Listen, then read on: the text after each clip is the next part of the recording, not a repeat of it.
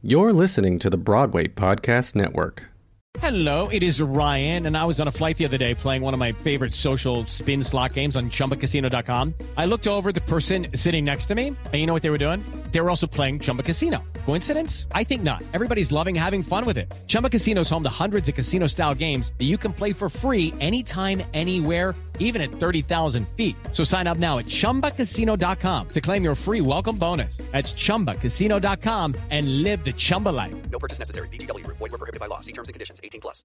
Step into the world of power, loyalty, and luck. I'm gonna make him an offer he can't refuse. With family, cannolis, and spins mean everything. Now, you wanna get mixed up in the family business. Introducing The Godfather at ChumbaCasino.com. Test your luck in the shadowy world of The Godfather slot. Someday, I will call upon you to do a service for me. Play The Godfather now at ChumbaCasino.com. Welcome to the family. No purchase necessary. VGW Group. Void where prohibited by law. 18+. Terms and conditions apply.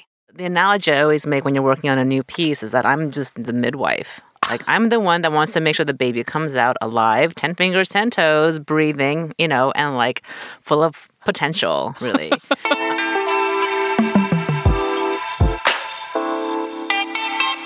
This is East Side Story, and I'm your host, Chiang. Each week, I sit down with an Asian or Asian American artist working in the New York theater scene, and I excavate their life story. How they grew up, how they got their start in theater, as well as projects they've worked on and upcoming work that we should anticipate. This week's guest is Desdemona Chiang. She just received the 2019 Princess Grace Award for her work at the Fifth Avenue Theater.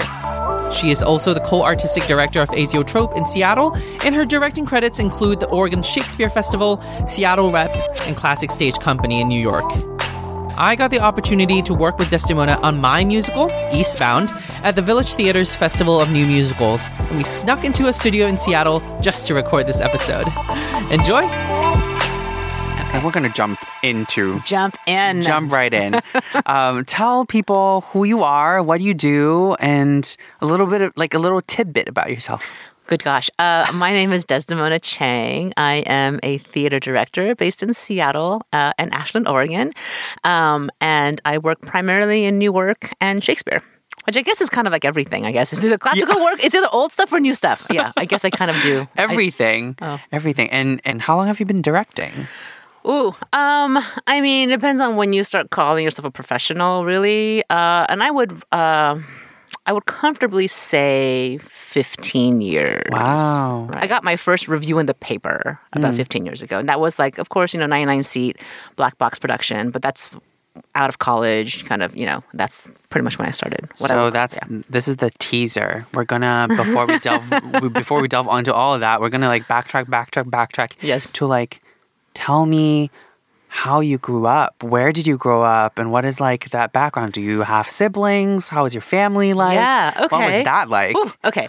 I'm an only child, which means I'm very generous and very selfish at the same time. It means you can have anything of mine that you want to use, but just know that it's mine. I was born in Taiwan and came to the U.S. when I was 3.5. My parents came on a student visa, and I was raised by my grandmother in Taipei. And I have very, very faint memories. Like, my first memories of being alive are of Taiwan. Wow. Right? So it's like taxi cabs and, streets. And of course, when I was younger, we'd go back and forth during the holidays because at the time, my great-grandmother was still alive. And so once she passed away, I was 9 years old. And I think that's when my grandmother moved to America. And so my whole family is now living in America, in LA. I'm pretty much an ABC, even though I'm not technically born in America. I feel like I've been raised with American social values. Chinese home values, but American public values. You know what I mean? Oh my God. That juxtaposition is so real. Yeah. So real. Yeah. So, so we would, over the holidays, whenever I'd be on winter break from elementary school, my parents and I would go back to Taiwan and always was able to overlap somewhat with Chinese New Year, which is great because then you got a little bit of. It depends on what the year was. Right. Sometimes it'd be great. Winter break is right up against January, right near Chinese New Year. You get all the hongbao and everything. It's great.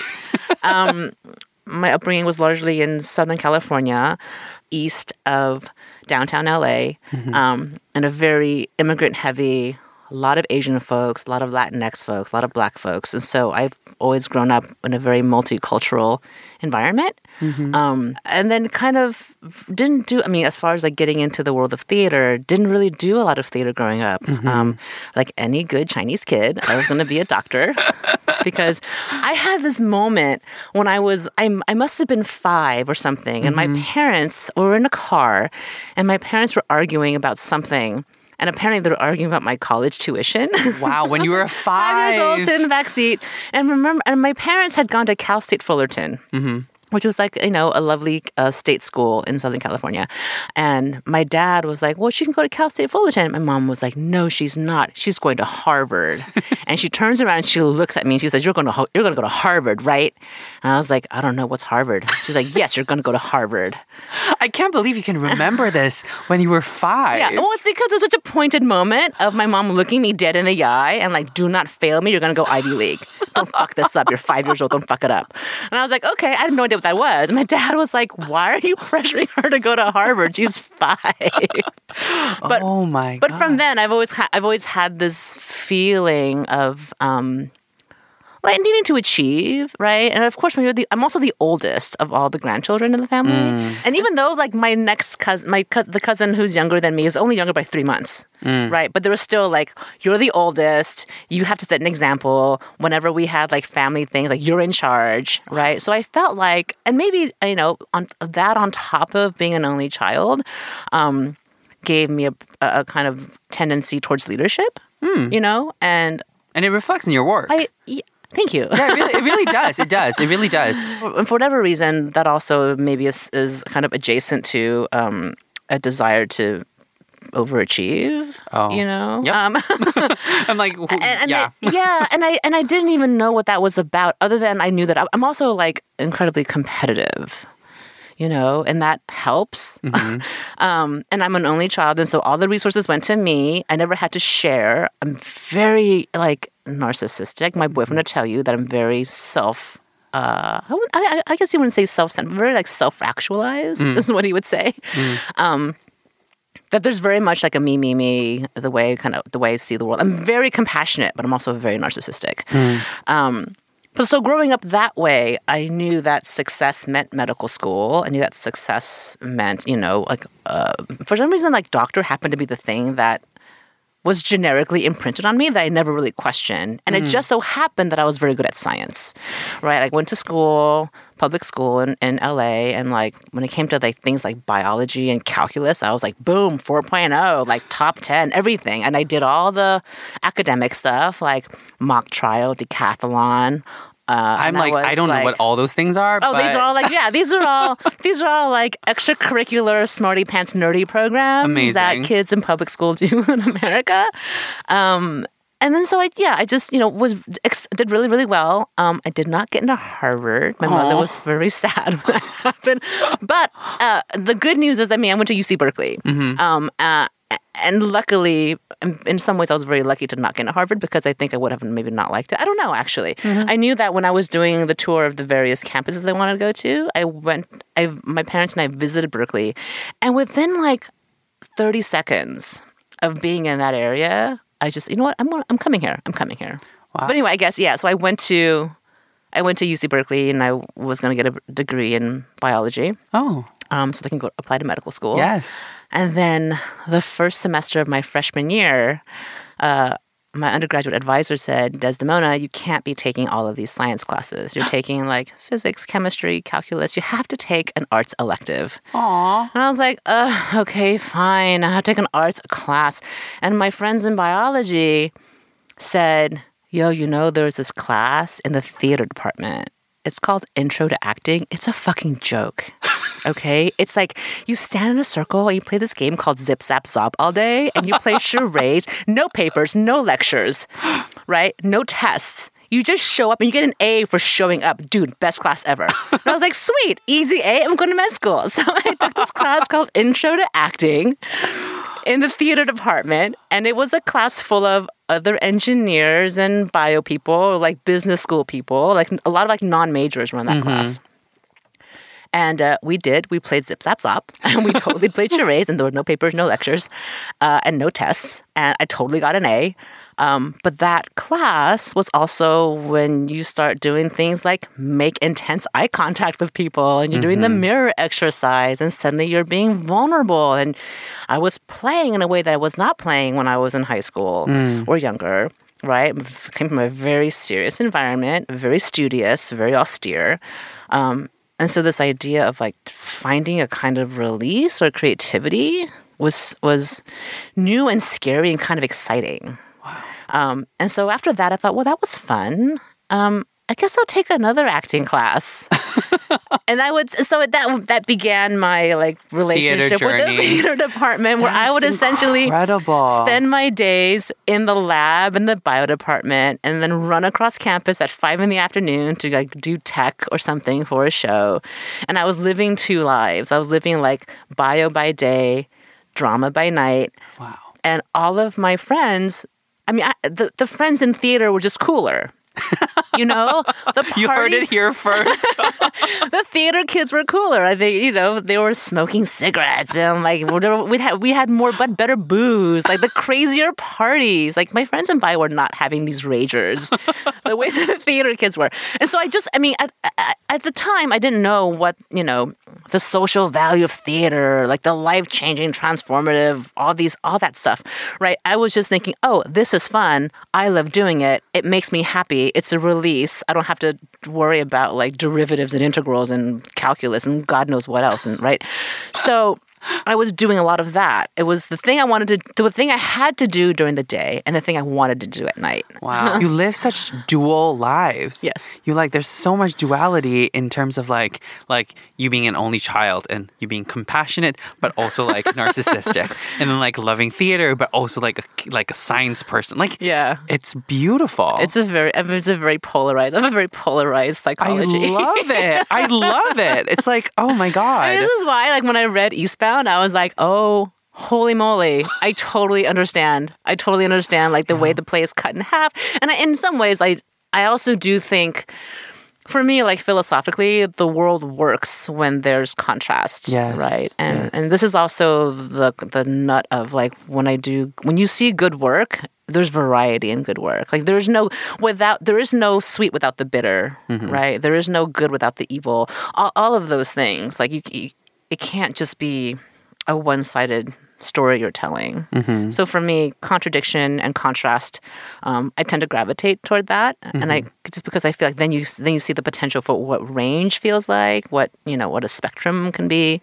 Yeah, I don't know. So that's. And that was your first foray into theater. So college was your first foray into theater. Like officially, yes. I mean, I did like one school play when I was in high school because I thought it would be good on my resume. Because I was like, I love that it's like because it would look good on my resume so that I can get into Harvard. Yeah, pretty much. I was like, what else have I not done? You know what? I should do a theater thing. Yeah. I'll do that. And diversifying your resume.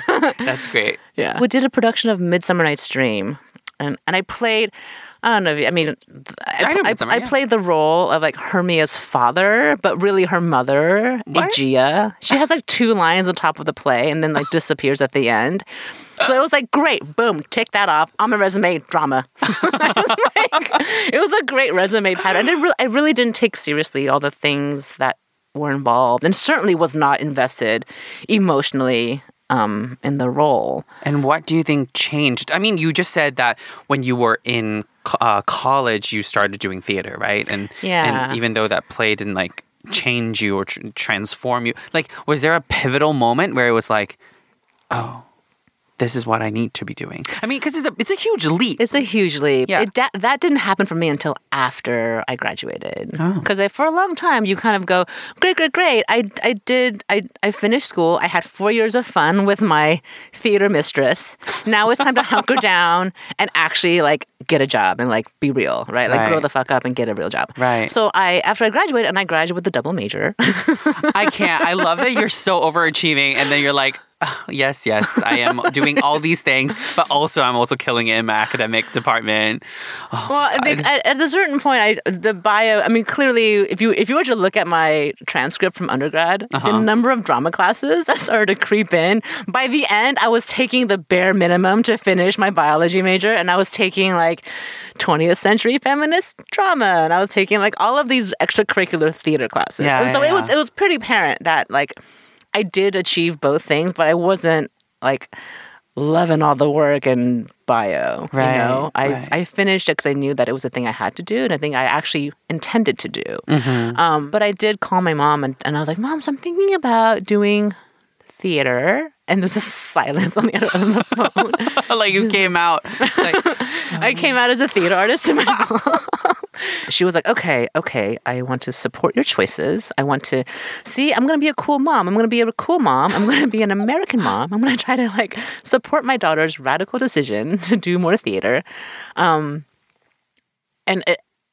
I think for a long time, she was hoping that I would just kind of get over it. Oh my God, this is such an Asian parent thing. You know, like it's a phase. It's a phase. Yeah. And when she realizes that she'll go broke doing this, she'll give up and she'll go to law school.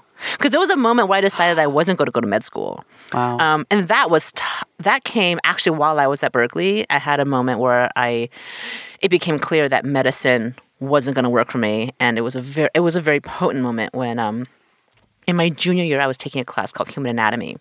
And anatomy was when you had to dissect cadavers. I don't know what that is. Oh, a dead body. You had human bodies. So you had human bodies in body bags, and you know it was a big group class, and you had to unzip the body bag, and there was a male and a female cadaver. One was face up, one was face down, and you would essentially go through and look at all the organs, all the tissues, and it was. I mean, you have to because you're taking a biology class. Yeah, but I'm like right? so in shock now. Oh. Okay. Yeah, but you have to do that, and I remember walking in class that first day and seeing 2 body bags in the classroom, and I just kind of went, that's 2 people. Yeah, 2 people, and the way that I found to do the work well, you can't get touchy-feely about it, right? Yeah. It's tissues and cells and specimens and organs, and it's a very clinical approach at looking at disease and a very clinical way of looking at pathology. And for me, that was what biology was about. And meanwhile, I'm going to do theater. And where you need to be all vulnerable and shit and like open yourself up and like, oh my God, I'm like getting like, all the chills. I'm like...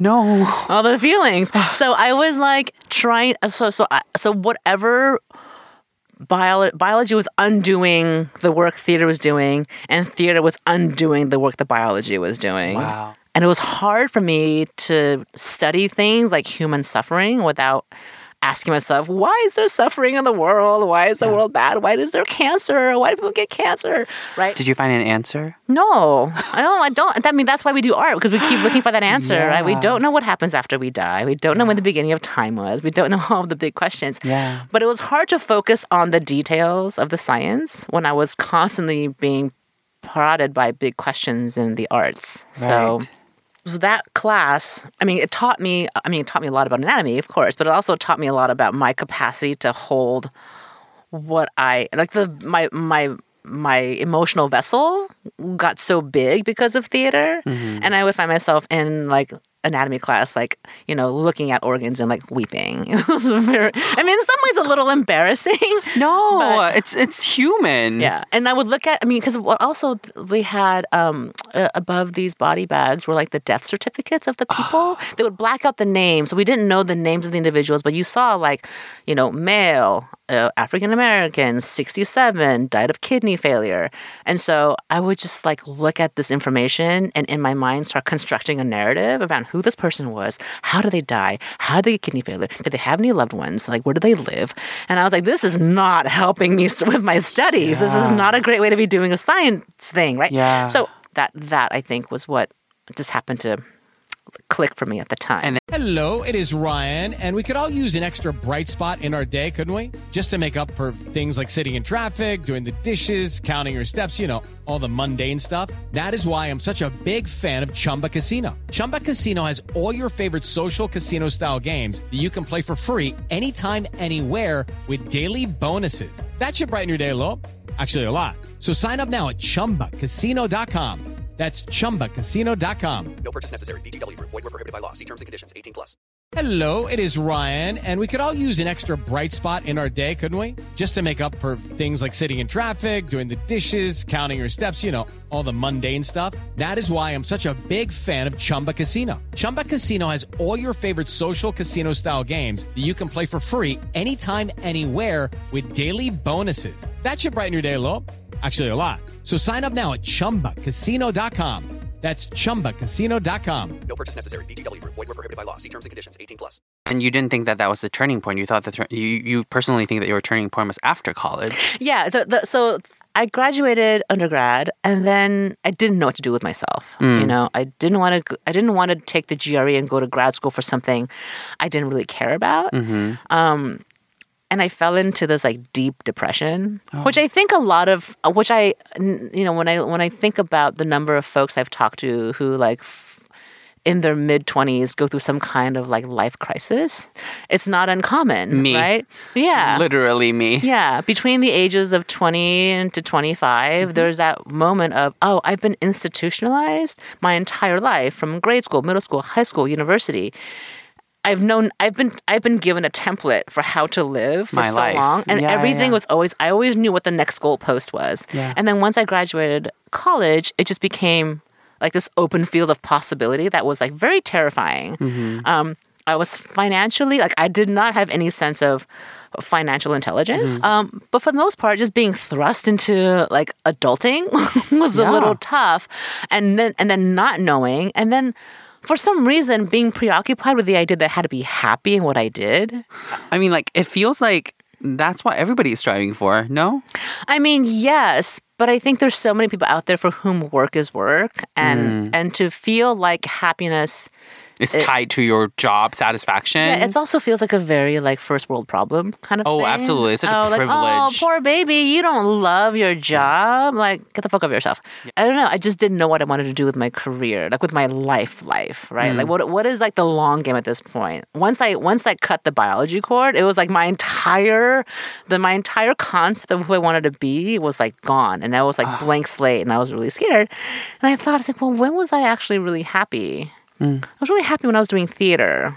Okay, so it's not going to pay any bills, but let me at least do some small shows during the day. I mean, or during the evening. I'll do a day job, and so I was temping, and then doing small black box shows at night. Right. As a director, or as an actor? I first got involved with a small theater company in Berkeley called Impact Theater as an actor. I went to a general audition, and I got cast as Lady Macduff in a production of Macbeth. I had one kick-ass fight scene and 4 lines. It was fantastic. And there's a lot of strawberry jam as blood involved. It was a very campy machine gun, basement theater, Shakespeare. It was so much fun, though, right? It was definitely not high art, but it was very fun. And that was when I felt engaged and connected again with people. And so I thought, great, I'll just keep doing that. And so then that led to assisting on a show, and then eventually directing for them. And then meanwhile, I had gotten a job working in new media, just doing marketing stuff, a very corporate-y kind of position. I did that for a couple of years, and then decided, I think I actually want to do the theater thing for real. And people ask, my family, are you going to make money? How are you going to eat? How are you going to pay your rent? You know?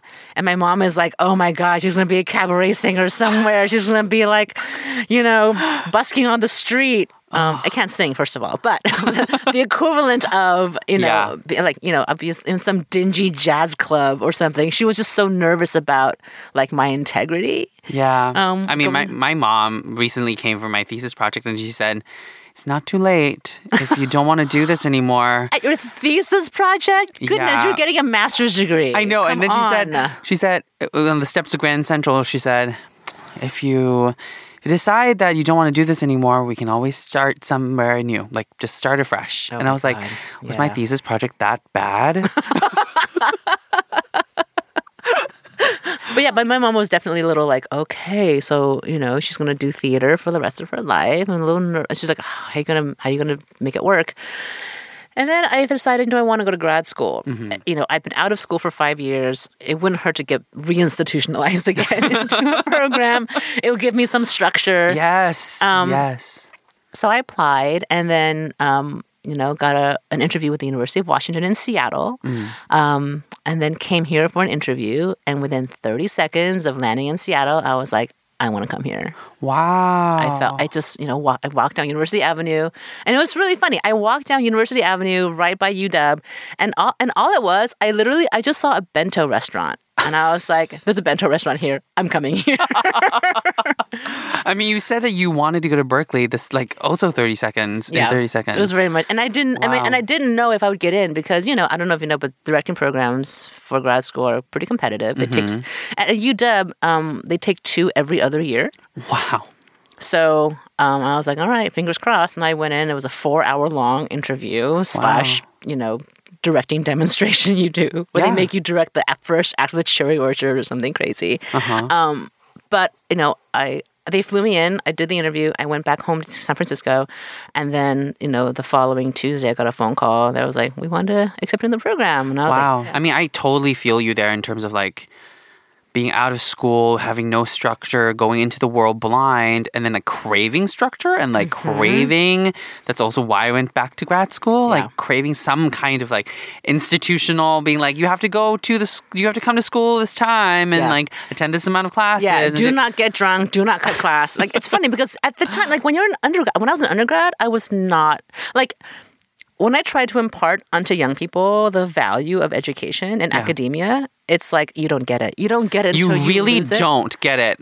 I'm the same way and it's cyclical. It just happens to everybody. Because when you're in it, you just don't know. You're like, ugh, I just want out. This is awful. Yeah. And once you're out, you're like, please put me in that sweet, sweet womb of academia. I just want to be cradled by the womb of academia again, please. Safety. Yeah. And doesn't have to, if you fail, that's fine. It's just do whatever the fuck you want. Yeah. Yeah. So I missed that. So I went into grad school in Seattle very, very cognizant of the inevitable graduation date. And so from day one, I was like, okay, I got 3 years. I will not graduate and fall into a second depression where I don't have structure. And so really from my first day of grad school, I was planning okay, internships, fellowships, jobs, gigs. We are so Asian.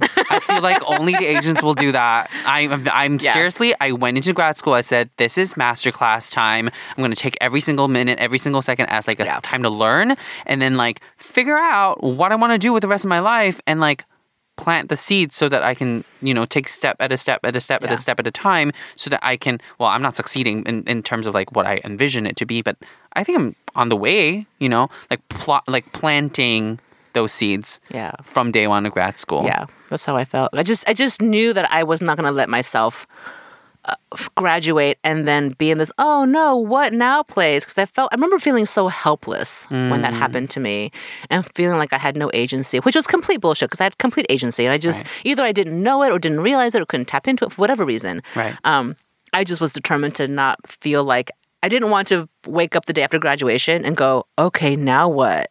Right? I want to be able to go, day after graduation, great, I'm going to my next project.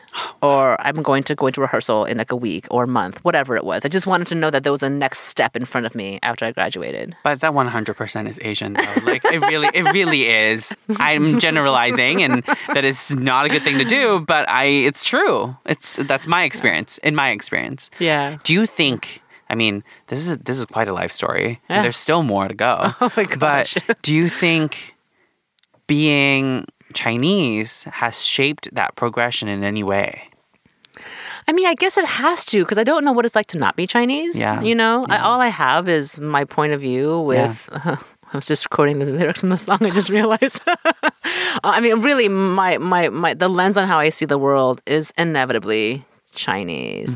People ask, do you have any regrets, right? The only regret is I didn't start sooner. Yeah, and also it's tricky, too, because then you get into this question of okay, am I entering a field that doesn't have me in its legacy, too, right? You're talking about, I'm studying Shakespeare and Chekhov and Ibsen and the entire time. And it never occurred to me that the training that I was getting was a very Eurocentric, because you don't question the things that you're taught when you're learning them. And so you make these subconscious agreements around what value is, what constitutes good art, what constitutes legitimate art.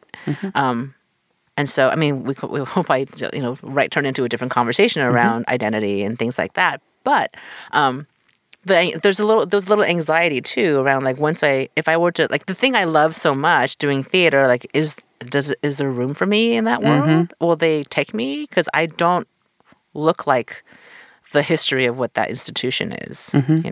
And how did you grapple with that? It's actually one of the reasons why I started directing is because I auditioned for things all the time and never got cast. And just was like, I must really suck as an actor. And I think on some of it, I probably am not a very good actor. But the fact that, like, why am I not being cast in Streetcar? Why am I not being cast in Noises Off? This is I must really suck. You know what? If I and I so wanted to hang out with the same people, like I wanted to be around those people. So I said, if you're not going to cast me, I will find a way to be the one doing the casting. That is also so Asian. And it's hard because, like, how do you become a director? How do you get into that? Well, I mean, a lot of it is, the right person has to entrust you with a project. Or you have the money, you save enough pennies, and you make it your damn self, right? At the end of the day, like, how do you end up becoming the person in charge? Having been in the room with you for how many days now? 4 days now. 4 days. But also like more than that because we've been having conversations for a while. Yeah. Like the way you work is so sensitive to every single human being in the room. And I think I think a lot of good directors are like that. Right? But to be able to balance all the energies that are flying around the room at any given time, not be flustered, be able to take in everything and process that, I feel like that is a gift in itself. And you said that grad school gave you the tools to like do that. Do you want to share a little bit about that? Yeah, I mean, a lot of what you're talking about, the people management part I think that has a lot to do with who I am as a human. I'm not emotional, but I'm not prone to like extreme emotional reactions. So I tend to temper feelings really well. I tend to work well under stress. I don't flip out. I don't panic. And so I think because of that, I'm able to handle high octane material. Is that like that's you? That's me. That's me as a human. Yeah. Like we had a moment today in rehearsal where I was talking about like when people, like we were talking about the character of Chiang and whether or not when she gets angry, does she hit or does she cry? Right. Like I don't have a really bad temper, so when I get really upset, if I get truly, truly upset, I'll start crying. Wow. I don't externalize I don't like lash out, What do you think are good qualities that a director should have, other than what I was discussing? Honestly, the thing the director absolutely needs to have is the ability to make choices. Like the ability to make decisions. A director is a person who makes choices, right? And to make them and be accountable for them, right? For me, there's a responsibility that comes with the job, and so the director's job is to take a piece of work, reduce and clarify it through a series of choices, and be able to defend those choices. Everything else is personality. Everything else is like, sure. And through that can involve nurturing. That can involve things like collaboration. But at the end of the day, if you tell me X or Y and I'm staging something, I should be able to tell you X or Y. And then X or Y and then say Y. Or, I mean, not Y, the letter Y, WHYY. That was a horrible example, but you got it. A or B and then Y. and then be able to right. Because I think the irresponsible director is the person who doesn't make a choice, and then by default a choice gets made because that person didn't intend to make a choice. Right? There has to be intentionality and then accountability with the work. If I make this choice, I'm going to make this choice, and I have to stand behind it. And then if I fail, I have to like be accountable for that failure. But also like going through like the duality of your life, I feel like being a director, it's also you have to be a really good collaborator. And you're saying like you have to make all these decisions. Yes, these decisions have to be made, but there's also like so many other people that are involved that you have to work with, and like you have to like take into account all their suggestions and their thoughts and their feelings, and basically everything. And their expertise too, right? Because everyone has their strengths. Yeah. And then making a clear decision on that. Yeah, it only benefits me to get all the feedback I can get, because at the end of the day, I get to pick. You know what I mean? Like, but I don't understand directors who don't listen to other people, because like, what's the threat? I'm the one. I mean, I'm the powerful person in the room. Like, I don't know what the fuss is about. Like, why directors can't listen to other people. Like, the worst thing that happens is I hear you and go, okay, cool, that was wrong. I don't want to do that. Moving on. It's very similar to writing when you get so many opinions, so like inundated with like so many opinions. At the end of the day, you're making the decision. You're the ones putting the words on the page, right? So listen to yourself, but take into account all these other factors that, I mean, all have valid reasons for existing. Yeah. And the only reason why a director, I mean, the only reason why I would not listen to somebody is because there's not enough time.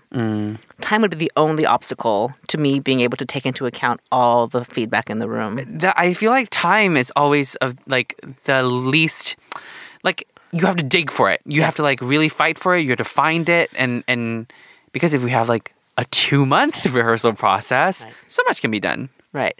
The only two limiting factors are time and money to get in the way of doing the thing you want to do. I either can't afford it or I don't have time to do it. And that also applies to life. Right? Just thinking about that. Time and money. Time for is a money. second. Right. Either I can spend an hour cleaning my house or I can pay someone to clean my house. Oh my God. Yeah. Such first world problems. I know, because we have running water and antibiotics. But I sometimes, okay, like today we were in rehearsal and Daniel was kind of like on his phone. Shout out to Daniel and being on his phone. But he said this line and it made me think a lot. The world is falling the fuck apart. People are dying. Yes. Shit is going down. Yes. And we're here in a fucking rehearsal room doing theater. Yeah, lucky us, right? And it like makes you feel like helpless and little in a way, but then you know, like what I said earlier, like, you know, when a work works, there's like an infinite way and path to healing. But how do you justify doing theater? Like, you know what I'm saying, right? Like, this is what I plague myself with so often, right? Because we go, I mean, the more you become aware about you know, the many other ways. If I wanted to save lives, I would have been a doctor. Exactly. Which so full circle. I love it. Like, yes, exactly that. Yeah. Right. If I wanted to save lives, if I wanted to cure cancer, if I really wanted to do these things, I mean, at the end of the day, if I were to be really honest, it's because I'm selfish, right? And I hate admitting. I mean, in a weird way, like, why does anyone do art? Art is an expression, and what makes my expression more valid than anyone else's expression? For some reason, people have decided that they want to see the things that I express. Like, I make people, for some reason, think that I'm the person they want to hire to tell the story. I think storytelling is super valuable. It's not the same thing as, you know, it's not as immediate and tangible as like medicine or surgery or, you know, funding someone to, you know, build a house. I don't know, right? There's so many ways you can actually do practical service or good. But storytelling has been around since the beginning of time, right? For mankind, at least. I don't know about animals, but for mankind, I bet dolphins tell stories. Oh my God. That'd be great. Those are my favorite animals, honestly. I can't go into that. But storytelling has been around forever and it's still persisted. And then you question, like, why? Why? Is it because we need to tell stories in order to escape from the disasters of the world and the truths of the world? Or do we do it because we're telling the truths of the world in a way that maybe is a little bit more accessible to people? I think it's because by nature we're wired to be social creatures. I think, and if there's, I mean, what is news but storytelling, right? The daily news is telling, oh my God, this happened to me today. And I think it's because our brains are wired to be social creatures. And it's the reason why solitary confinement is prison. It's punishment. Time out for kids is punishment. You don't get to play at recess. You don't get to be with other people. Right? I think, and that's why we talk about people who are sociopaths, who can't empathize, who can't connect. Right? This idea that punishment is about divorcing an individual from his community, from his society. And so I think storytelling, it's not necessarily fiction, but just storytelling is the act of communicating, is the act of exchanging thoughts and opinions and feelings between two individuals. And that can be something as great as, oh my God, the world is fucked, we have to fix it. That can be Shakespeare. And that can also be, oh my God, I saw this great thing at the store today. Or like, I saw this cat. Here's this cat meme, right? That's storytelling. Like Instagramming is storytelling. So I think for me, it's that simple. It's the exchange of ideas. Ideas, opinions, feelings. Because we're social creatures. Because we're naturally social creatures. I think that's kind of where I am with it. And theater is, you know, the most archaic version of that just somehow hasn't been I mean, it's clearly been contaminated by technology, but it's our version of gathering at the fire and sharing an experience. It just so happens, and now it's taken the form of sit in a theater, be quiet, watch these lights, and people get to, you know, reenact stuff, right? That's just a particular form of storytelling. Right. But theater is the art of communication. We just communicate. It is Ryan here, and I have a question for you. What do you do when you win? Like, are you a fist pumper, a woohooer, a hand clapper, a high fiver? I kind of like the high five, but if you want to hone in on those winning moves, check out Chumba Casino. At ChumbaCasino.com, choose from hundreds of social casino-style games for your chance to redeem serious cash prizes. There are new game releases weekly, plus free daily bonuses. So don't wait. Start having the most fun ever at ChumbaCasino.com. No purchase necessary. VGW Group. Void where prohibited by law. See terms and conditions. 18+. I'm Victoria Cash. Thanks for calling the Lucky Land Hotline. If you feel like you do the same thing every day, press 1. If you're ready to have some serious fun for the chance to redeem some serious prizes, press 2.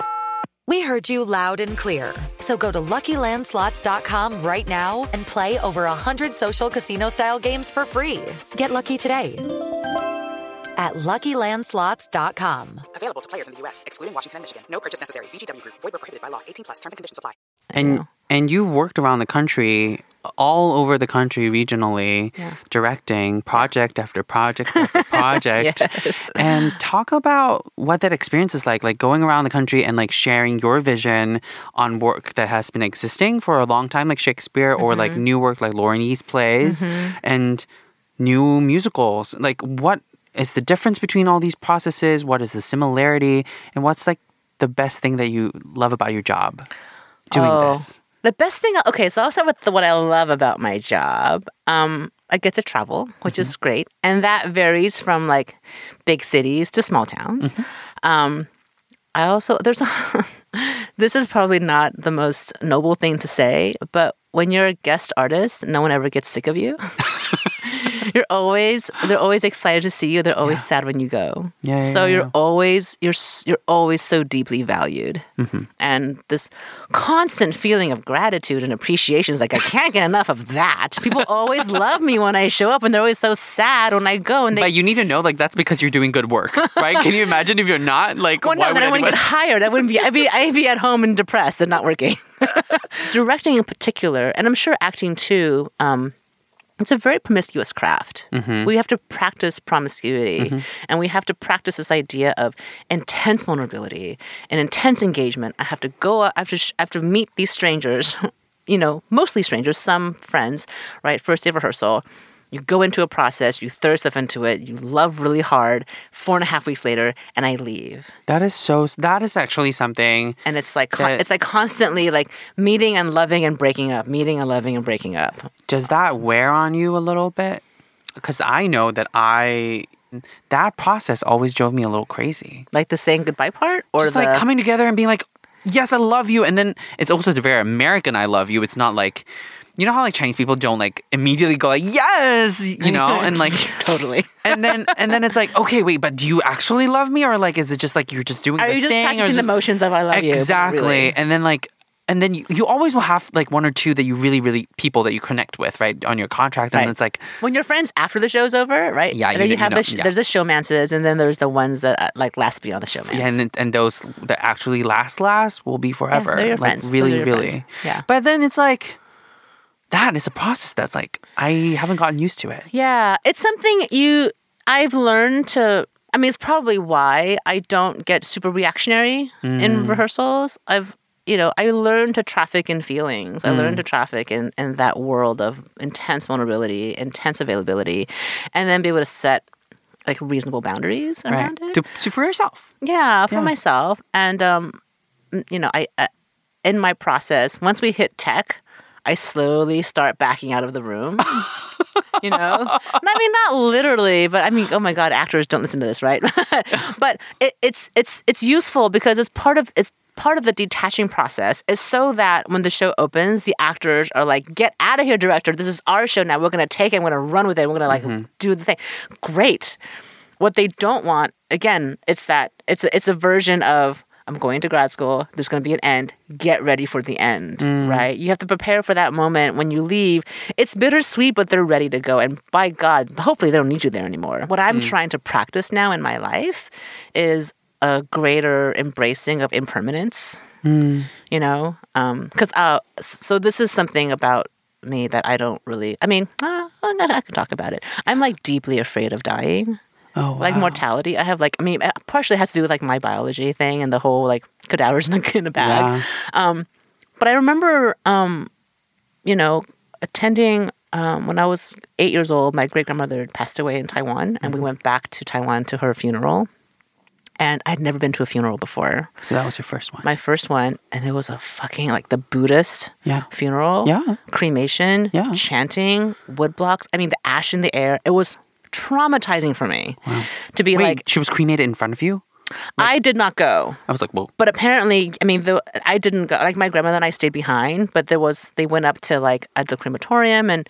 Well, yeah. We go to crematoriums, too. But we don't see it burn. Like, we don't, like, have the ash, like, flying on your face.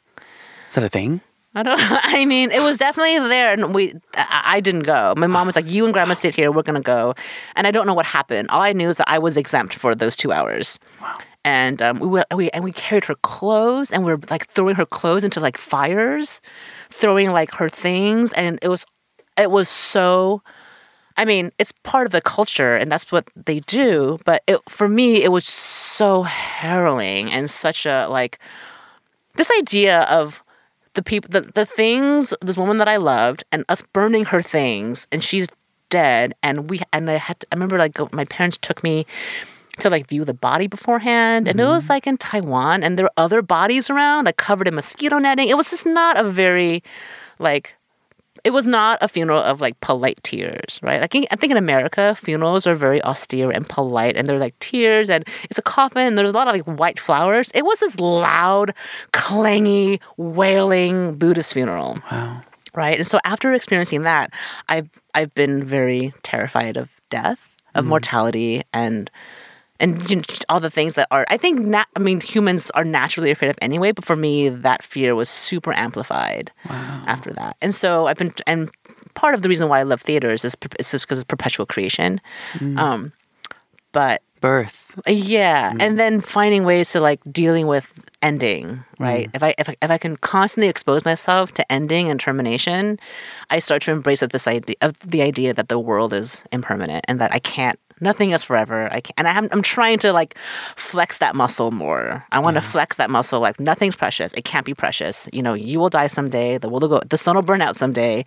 Like find peace with that soon, because the more you latch onto it, the more it's going to suck when it has to happen. I love that. Like theater is giving you the process, and it's a process for you, right? Like it's like for you to discover that idea of impermanence. I mean, I say it now, but I've never really been afraid of death. Oh, lucky. and I think it's weird. I think it's not that I'm not afraid of it. I think it's like I don't think about it constantly, and I kind of like live my life where I'm like, if I die tomorrow, will I be okay? Like, will I be okay with where I am today? Right. Yes, and ideally that's what we want to do. And I answer that every day with like, yes, like I am where I need to be today. Yeah. I'm doing everything that I want to be doing. Regrets. Yeah, and just like seizing every moment and just going forward with it. And the idea of impermanence, I am such a small, tiny speck of dust in the whole concept of the universe. I mean, every time you go to a fucking museum, they show you like the timeline history of the world, and then you're like, we're like the humans last speckle. Yeah, I was like, excuse me, end. yeah, like hello, we've not even existed from any time. I mean, there's huge existential crisis questions that I like live with daily, where I'm like, why are we here? Why are we doing the things that we do? But if you live your day to day, like being hard, like so weighed down by all of that, how are you gonna find joy? How are you available to those things? Yeah. And so that's So but I love that theater is helping just like unlock that for you and exploring that. Yeah, I think a lot of what I'm trying to do ultimately is like, how do I escape the suffering of life? Yeah. What's the dream? Yeah. Like God, I don't know. The dream?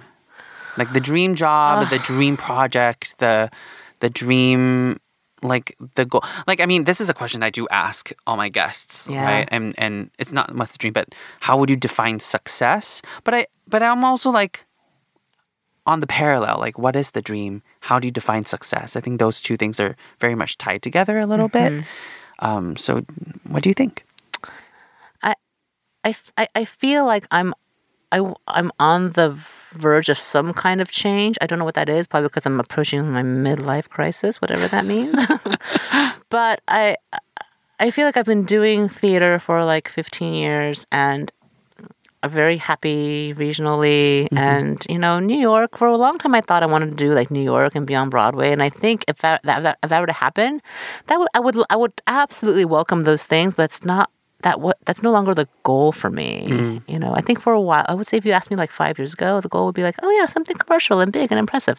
And I don't know what that is now. Because I think it's whatever it is, it's going to be beyond the scope of theater. And I don't know what that is. It's and I only ask myself this because there's been a kind of cycling of hires around artistic directorship at regional theaters, and people have asked, "Do you want these jobs? Do you want that job?" And I kind of go, I keep thinking I do until I get turned down from one, and then I'm relieved I didn't get it. So part of me feels like it feels like emotionally or spiritually, I'm looking for some kind of change or looking for some kind of leveling up, and I don't know what that is right now. So I don't have like a hard answer for the dream thing because it was just a bigger version of what I'm doing today, right? Or a bigger project, and I'm like, no, I think whatever it is it's beyond that. Great. And I think I just maybe need to go to like Tibet and find it. I love it. You know what I mean? Yeah, absolutely. Or that pod, the sensory deprivation pod. I'm gonna go float in a pod and find that. Yeah. Great. Yeah. And if you could tell yourself one thing, so like today, Desdemona today, if you could tell Desdemona, when she was 3 or when she was 9 or when she went to high school and did Midsummer or when she went to college, like if you could tell yourself one thing, what would that be? Oh, God. It's almost like, I don't want to like out my family, right? But in some ways it's like, it's okay that you're different, or like, I don't know. It's something around like, don't let the disappointment of other people define the choices that you make. That is a fucking great quote. I mean, it's in some ways, it's like the only agreement you need to make is the one with yourself, right? And it's hard because all we do is make agreements with other people all the time. And I think for me, the thing I'm most proud of about myself is that I feel like, at least at the moment, until I'm proven wrong, I feel like I'm at a place right now in my life where not a lot gets to me because I've come to a place of my parameters and my goals and my successes are mine to define. And this is hard when it comes to praise too. Praise and criticism, right? The only person who I can't do this with is my mom. When my mom comes to see a show, I'm like, oh my god! I'm freaking out in the audience. You can put Charles Isherwood. You can put 1,000 Charles Isherwoods into my theater, and I wouldn't give 2 shits. Wow. You put my mom in the theater, and suddenly I'm like, biting my nails, hyperventilating in the corner, and I think that's which is crazy because my mom is the chillest person ever. Right. But that is something I still need to like loosen up for myself. But like you determine Mortality and your mother. That's pretty much. That's the book. That's a book right there. Mortality and your mother. I will read that book. I would absolutely read that book. Yeah. All right. And we're going to wrap this up. So one last question for you. Okay. If you can ask me one question. Oh my God. I wish I'd prepared for this one. I didn't know. I would have done my homework. But what do I want to ask you on this podcast? I know. Nobody comes prepared for this. And it's always like, oh, what? What? I know. I was prepared to be the interviewee. Yes. Yeah. This is going to be it's a very superficial question, right? Rice or noodles or bread? That's actually a really easy question for me. Is it rice? Noodles. Oh, what? Okay. I love Why noodles? Noodles. Okay, this is really weird. So I don't really like bread. I know my parents really love bread, and they eat bread every morning, and of course we eat rice for dinner a lot. But then if I get to choose between all of them, it's always going to be noodles, and I don't really have an answer for like why. Like any kind of noodles, right? Like yellow noodles, rice noodles, any kind, like any kind of noodles, but not like macaroni. I do not like macaroni. How do you know that?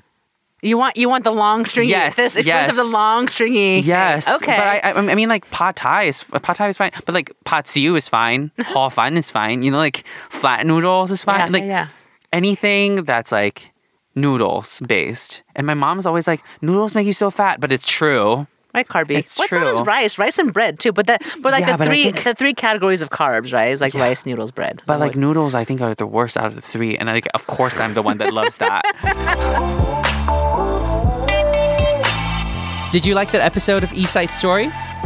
If you did, follow us on Instagram at East Side Story Pod and at Chiang Music.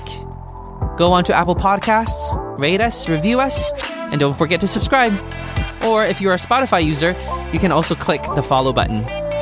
Even better, you can tell someone about the podcast. And the best part, they don't even have to be Asian. Thank you so much for your support, and I'll see you next week.